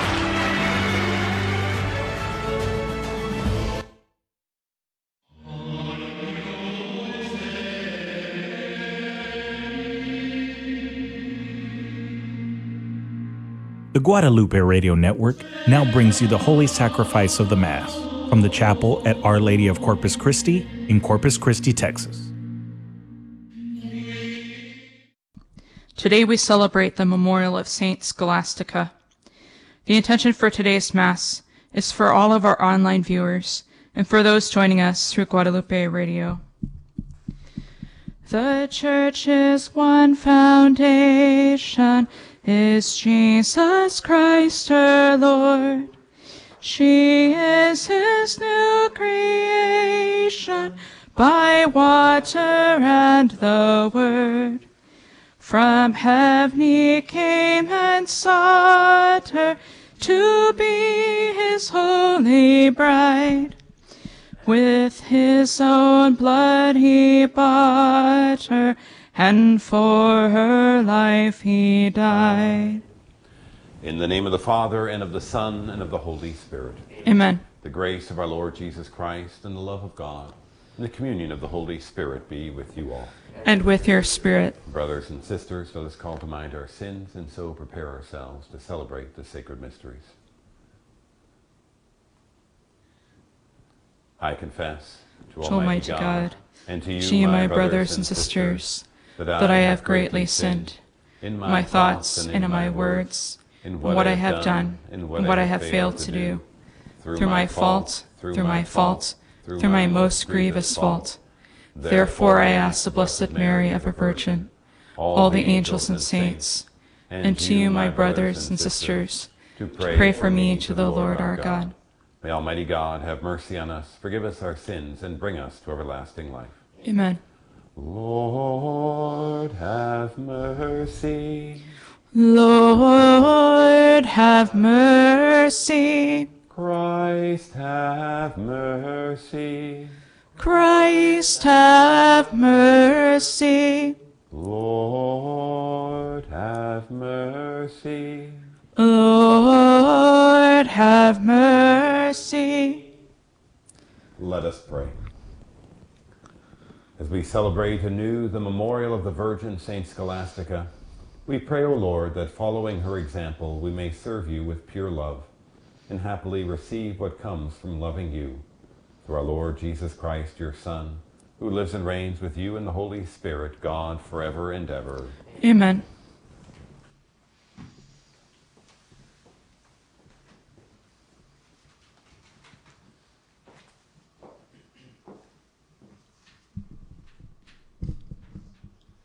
A reading from the first book of Kings. When Solomon was old, his wives had turned his heart to strange gods, and his heart was not entirely with the Lord his God, as the heart of his father David had been. By adoring Astarte, the goddess of the Sidonians, and Milcom, the idol of the Ammonites, Solomon did evil in the sight of the Lord. He did not follow him unreservedly, as his father David had done. Solomon then built a high place to Chemosh, the idol of Moab, and to Moloch, the idol of the Ammonites, on the hill opposite Jerusalem. He did the same for all his foreign wives, who burned incense and sacrificed to their gods. The Lord therefore became angry with Solomon, because his heart was turned away from the Lord, the God of Israel, who had appeared to him twice. For though the Lord had forbidden him this very act of following strange gods, Solomon had not obeyed him. So the Lord said to Solomon, "Since this is what you want, and you have not kept my covenant and my statutes which I enjoined on you, I will deprive you of the kingdom and give it to your servant. I will not do this during your lifetime, however, for the sake of your father David. It is your son whom I will deprive. Nor will I take away the whole kingdom. I will leave your son one tribe, for the sake of my servant David, and of Jerusalem which I have chosen." The word of the Lord. Thanks be to God. Remember us, O Lord, as you favor your people. Remember us, O Lord, as you favor your people. Blessed are they who observe what is right, who do always what is just. Remember us, O Lord, as you favor your people. Visit us with your saving help. Remember us, O Lord, as you favor your people. But they mingled with the nations and learned their works. They served their idols, which became a snare for them. Remember us, O Lord, as you favor your people. They sacrificed their sons and their daughters to demons, and the Lord grew angry with his people and abhorred his inheritance. Remember us, O Lord, as you favor your people.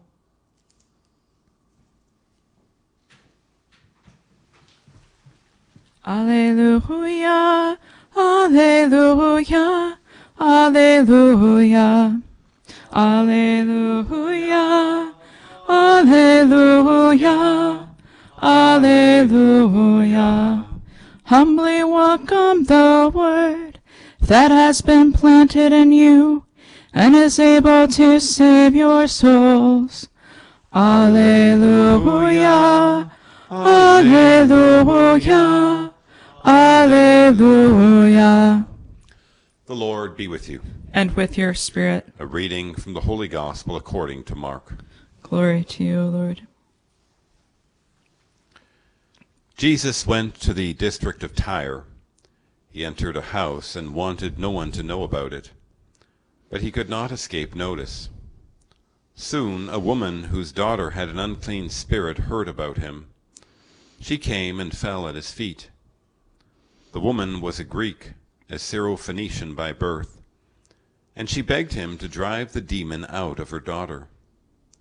He said to her, "Let the children be fed first, for it is not right to take the food of the children and throw it to the dogs." She replied and said to him, "Lord, even the dogs under the table eat the children's scraps." Then he said to her, "For saying this, you may go. The demon has gone out of your daughter." When the woman went home, she found the child lying in bed and the demon gone. The Gospel of the Lord. Praise to you, Lord Jesus Christ.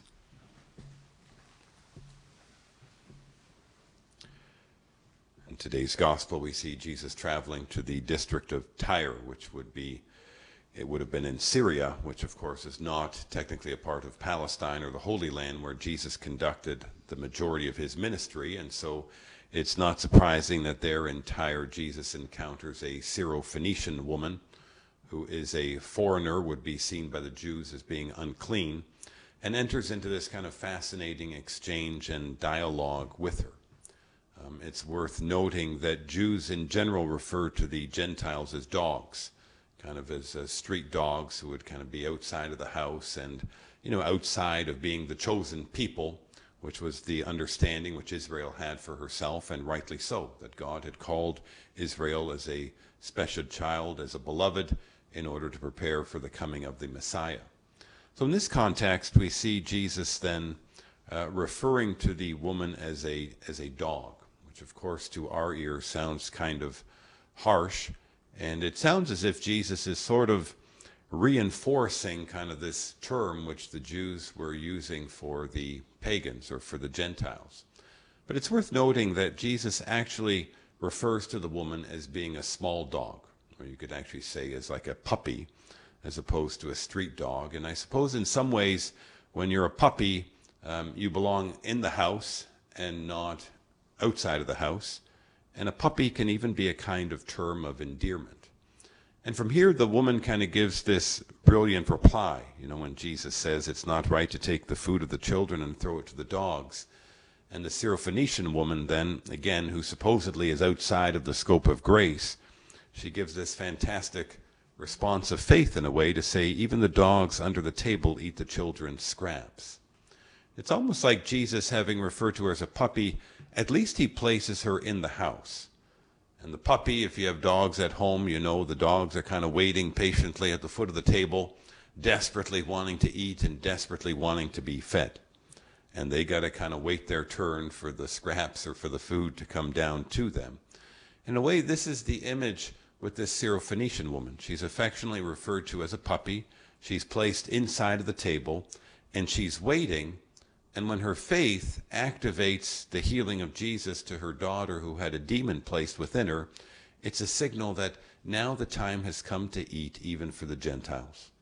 That God's message of salvation isn't only for the Jews, but it's intended for all people. And ultimately it's going to be faith which is going to activate. Faith is, of course, itself God's gift, but our response in faith is what activates the healing touch of Jesus and kind of activates our cooperation and ability to participate and share in the life of grace that God bestows upon us. So it's really this kind of beautiful exchange where Jesus is now saying the new bond of the family of God is going to be God's grace, which bestows upon us the gift of faith. And it's in that gift of faith that we are united together as one family of God. And the time has come for all of us to be fed, for all of us to be fed by the Word of God, and for all of us to be fed by the body and blood of Jesus at this very Mass. And so, my brothers and sisters, as we go forward, let us ask God for the grace that we would always be grateful that we, through the gift of faith, have been called to be members of His family. And let us also ask for the grace and the courage and the boldness that we would be willing to invite all others to come and eat at the banquet table of the Lord, to respond in the gift of faith, so that they too can be full participants in the sacred banquet of the Mass. Amen.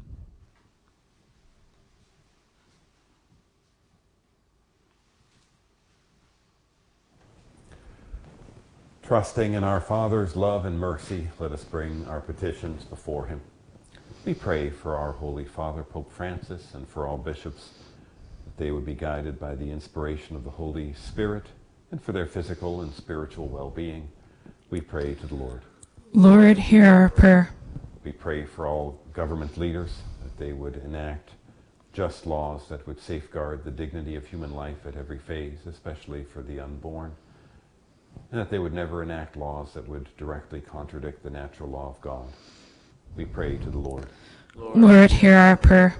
We pray for our family, friends, and benefactors, for all those who have asked for our prayers, for all those joining us online and through radio, and for all those enrolled in the Salt Mass Association.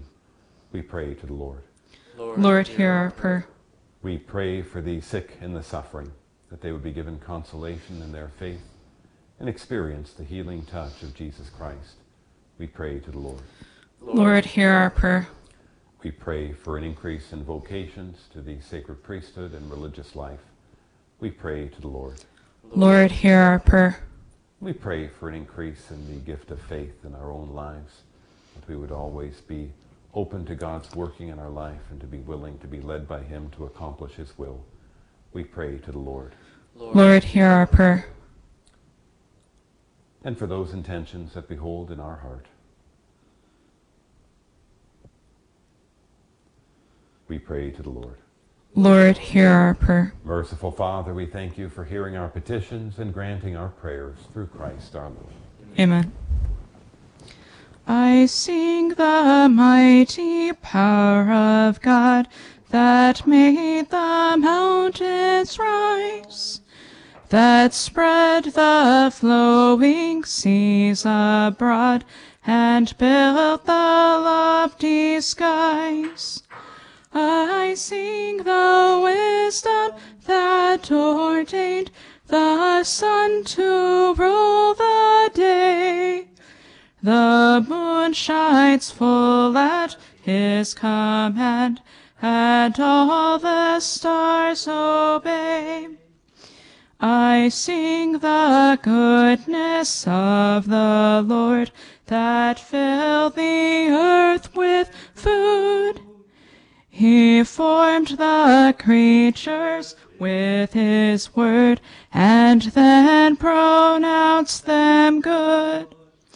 Lord, how Thy wonders are displayed where'er I turn my eye. If I survey the ground I tread, or gaze upon the sky. Pray, brethren, that my sacrifice and yours may be acceptable to God the Almighty Father. May the Lord accept the sacrifice at your hands, praise and glory of His name, for our good and good of all His holy church. As we proclaim your wonders, O Lord, and the Virgin Blessed Scholastica, we humbly implore your majesty that as her merits are pleasing to you, so too our dutiful service may find favor in your sight through Christ our Lord. Amen. The Lord be with you. And with your spirit. Lift up your heart. We lift them up to the Lord. Let us give thanks to the Lord our God. It is right and just. It is truly right and just, our duty and our salvation, always and everywhere to give you thanks. Lord, Holy Father, Almighty and eternal God, for in the saints who consecrated themselves to Christ, for the sake of the kingdom of heaven, it is right to celebrate the wonders of your providence, by which you call human nature back to its original holiness, and bring it to experience on this earth the gifts you promise in the new world to come. And so with all the angels and saints we praise you, as without end we acclaim.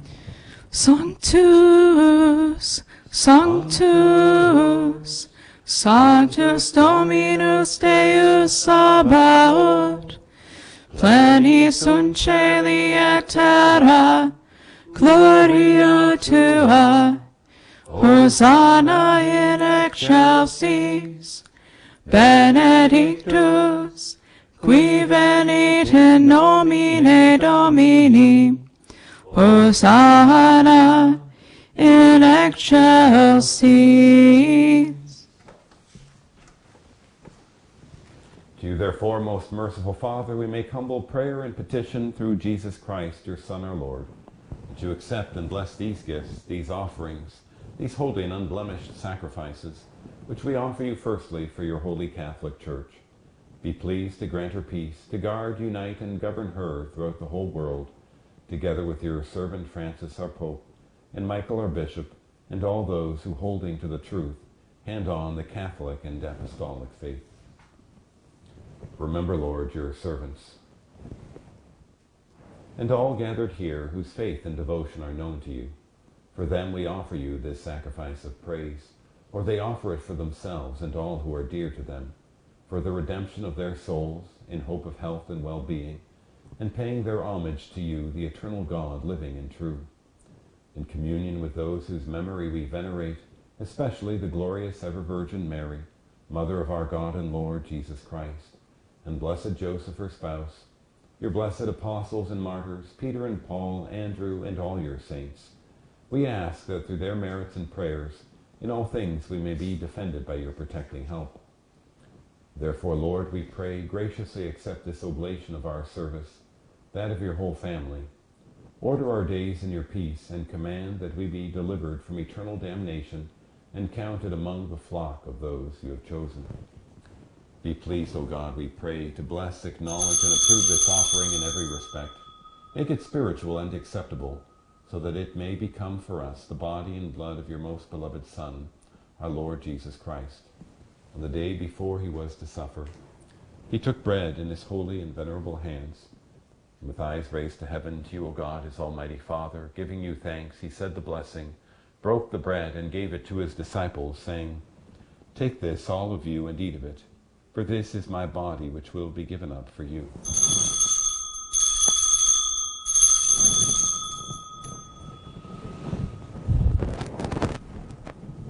In a similar way, when supper was ended, he took this precious chalice in his holy and venerable hands, and once more, giving you thanks, he said the blessing, and gave the chalice to his disciples, saying, "Take this, all of you, and drink from it, for this is the chalice of my blood, the blood of the new and eternal covenant, which will be poured out for you and for many for the forgiveness of sins.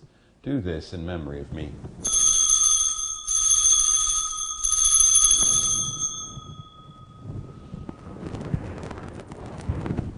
The mystery of faith. When we eat this bread and drink this cup, we proclaim your death, O Lord, until you come again. Therefore, O Lord, as we celebrate the memorial of the Blessed Passion, the resurrection from the dead, and the glorious ascension into heaven of Christ, your Son, our Lord, we, your servants and your holy people, offer to your glorious majesty from the gifts that you have given us this pure victim, this holy victim, this spotless victim, the holy bread of eternal life and the chalice of everlasting salvation.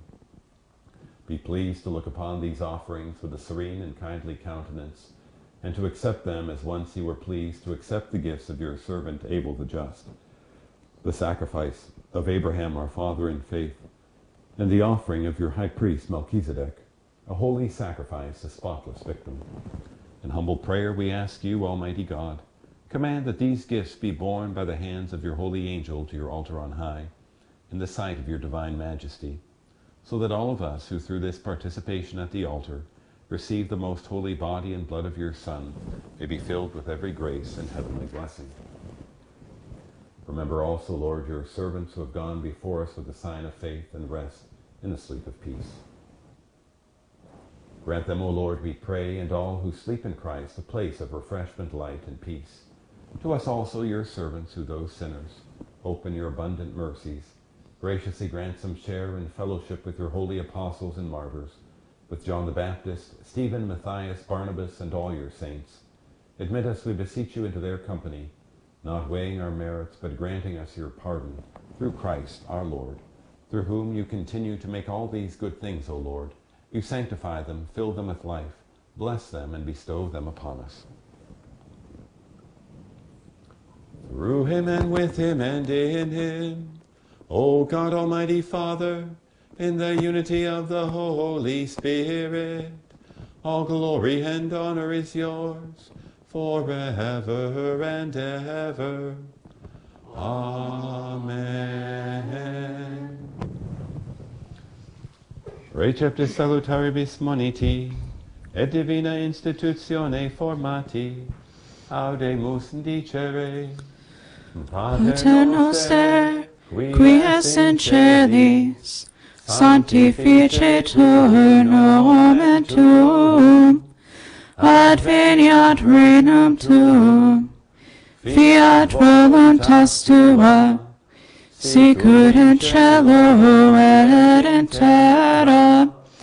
Panem nostrum quotidianum da nobis hodie, et imite nobis debita nostra, sicut et nos dimitimus debitoribus nostris, et ne nos inducas in tentationem, sed libera nos a malo. Deliver us, Lord, we pray, from every evil. Graciously grant peace in our days, that by the help of your mercy we may be always free from sin and safe from all distress, as we await the blessed hope and the coming of our Savior Jesus Christ. For the kingdom, the power, and the glory are yours, now and forever. Lord Jesus Christ, who said to your apostles, "Peace I leave you, my peace I give you," look not on our sins, but on the faith of your church, and graciously grant her peace and unity in accordance with your will, who live and reign forever and ever. Amen. The peace of the Lord be with you always. And with your spirit. Let us offer each other the sign of peace. Agnus Dei, qui tollis peccata mundi, miserere nobis. Agnus Dei, qui tollis peccata mundi, miserere nobis. Agnus Dei, qui tollis peccata mundi, dona nobis pacem. Behold the Lamb of God. Behold him who takes away the sins of the world. Blessed are those called to the supper of the Lamb. Lord, I am not worthy that you should enter under my roof, but only say the word, and my soul shall be healed.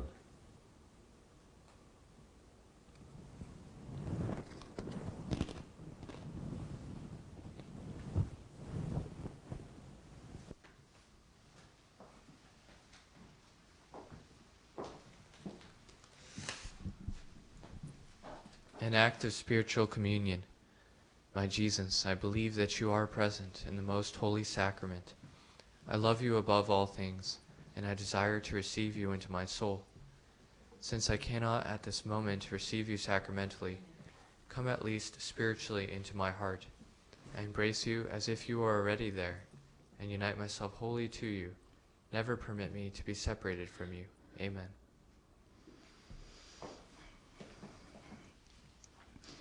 O Lord, I am not worthy that thou shouldst come to me, but speak the word of comfort.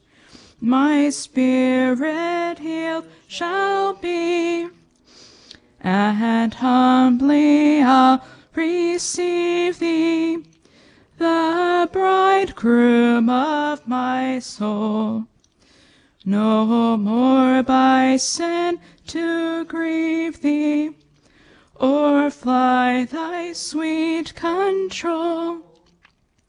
Eternal Holy Spirit, unworthy though I be, prepare me to receive him, and trust the word to me. Increase my faith, dear Jesus, in thy real presence here, and make me feel most deeply that thou to me art near. Let us pray. Renewed by partaking of this divine gift, we pray, O Lord our God, that by the example of Blessed Scholastica, bearing in our body the death of Jesus, we may strive to hold fast to you alone, through Christ our Lord. Amen. The Lord be with you. And with your spirit. The Almighty God bless you, the Father, and the Son, and the Holy Spirit. Amen. Go in peace. Thanks be to God. All creatures of our God and King, lift up your voice and with us sing. Alleluia, alleluia. Thou burning sun with golden beam, thou silver moon with softer gleam. Oh, praise him, oh, praise him. Alleluia, alleluia, alleluia.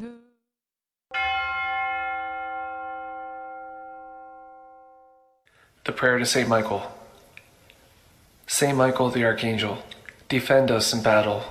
Be our protection against the wickedness and snares of the devil. May God rebuke him, we humbly pray. And do thou, O Prince of the heavenly host, by the power of God, cast into hell Satan and all the evil spirits who prowl about the world seeking the ruins of souls. Amen.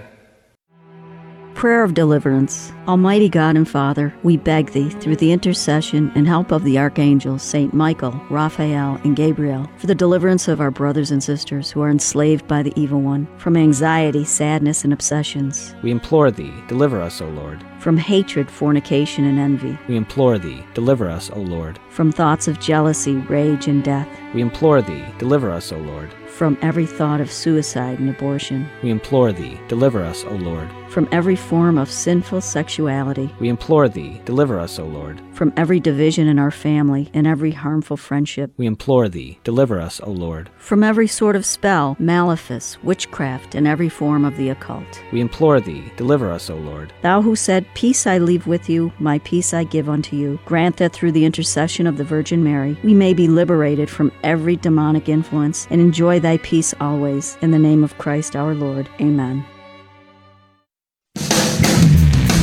Celebrating the culture of life. This is the Guadalupe Radio Network. Radio for your soul.